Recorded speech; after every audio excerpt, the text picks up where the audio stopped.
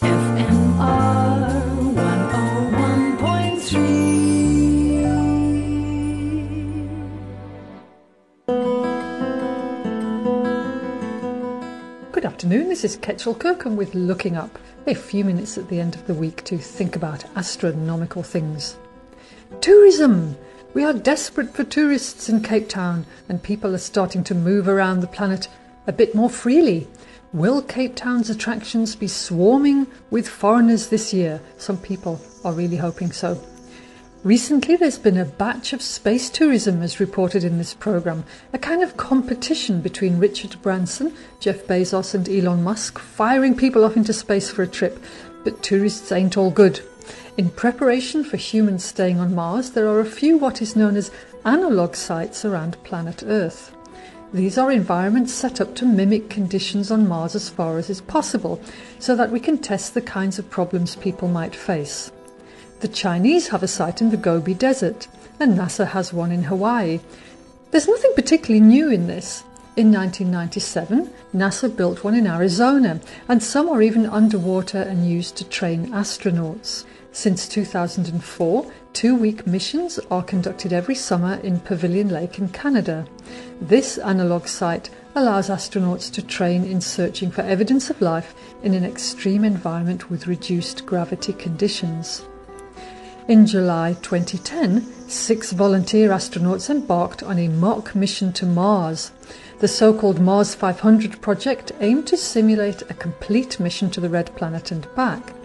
The participants were sealed in an isolation facility in Moscow for nearly a year and a half to simulate the 520-day journey. A wealth of data was collected throughout the mission, and researchers are keen to better understand the physical and psychological challenges that astronauts will face on long-duration missions to Mars or other deep space destinations.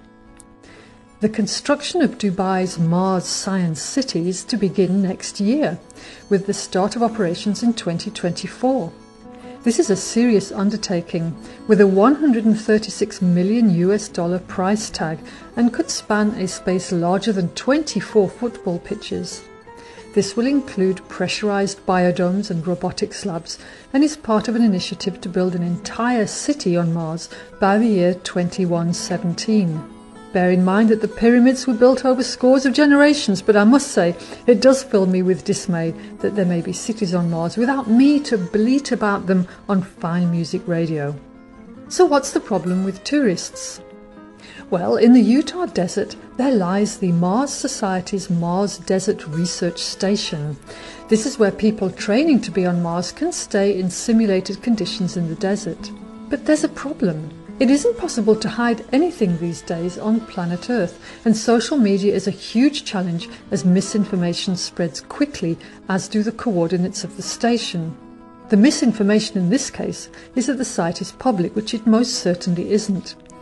What's happened is that a few tourists arrive every day to check out the Mars Research Station. Can you imagine? There you are trying to simulate being on Mars, wearing your spacesuit and heading back to your habitation pod, when some geezers jump out from behind a rock and want to pose with you for a selfie. It's just not how things are done on Mars.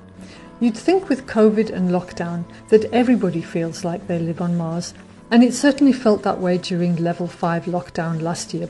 Why they should want to visit people pretending they're even more isolated is a mystery to me. For now, this is Ketchel Kirkham, wishing us clear and convivial skies.